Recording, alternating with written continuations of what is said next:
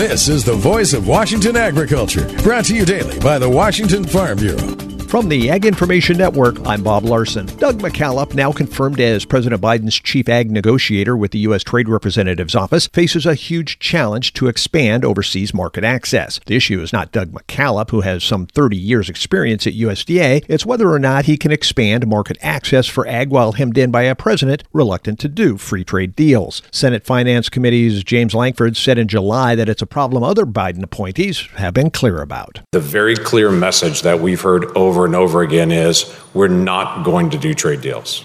The president has instructed us we're not going to do trade deals. Instead, executive actions like the Indo-Pacific Economic Framework, which can be undone by future administrations, lack new market access. Yet McKalloch claims he's up to the task. Recently at USDA, I helped spearhead negotiations that led to greater market access in Mexico for U.S.-grown potatoes. I have also been directly involved in negotiations with my Canadian counterparts on dairy policy. This experience has provided me a direct appreciation for the difficult steps and the tenacity that we must exhibit to ensure that the promises of past trade agreements are fully realized. McKalloch adds that's why Ambassador Tai is stressing enforcement of existing trade deals like USMCA. Voice of Washington agriculture, presentation of the Washington Farm Bureau and the Ag Information Network.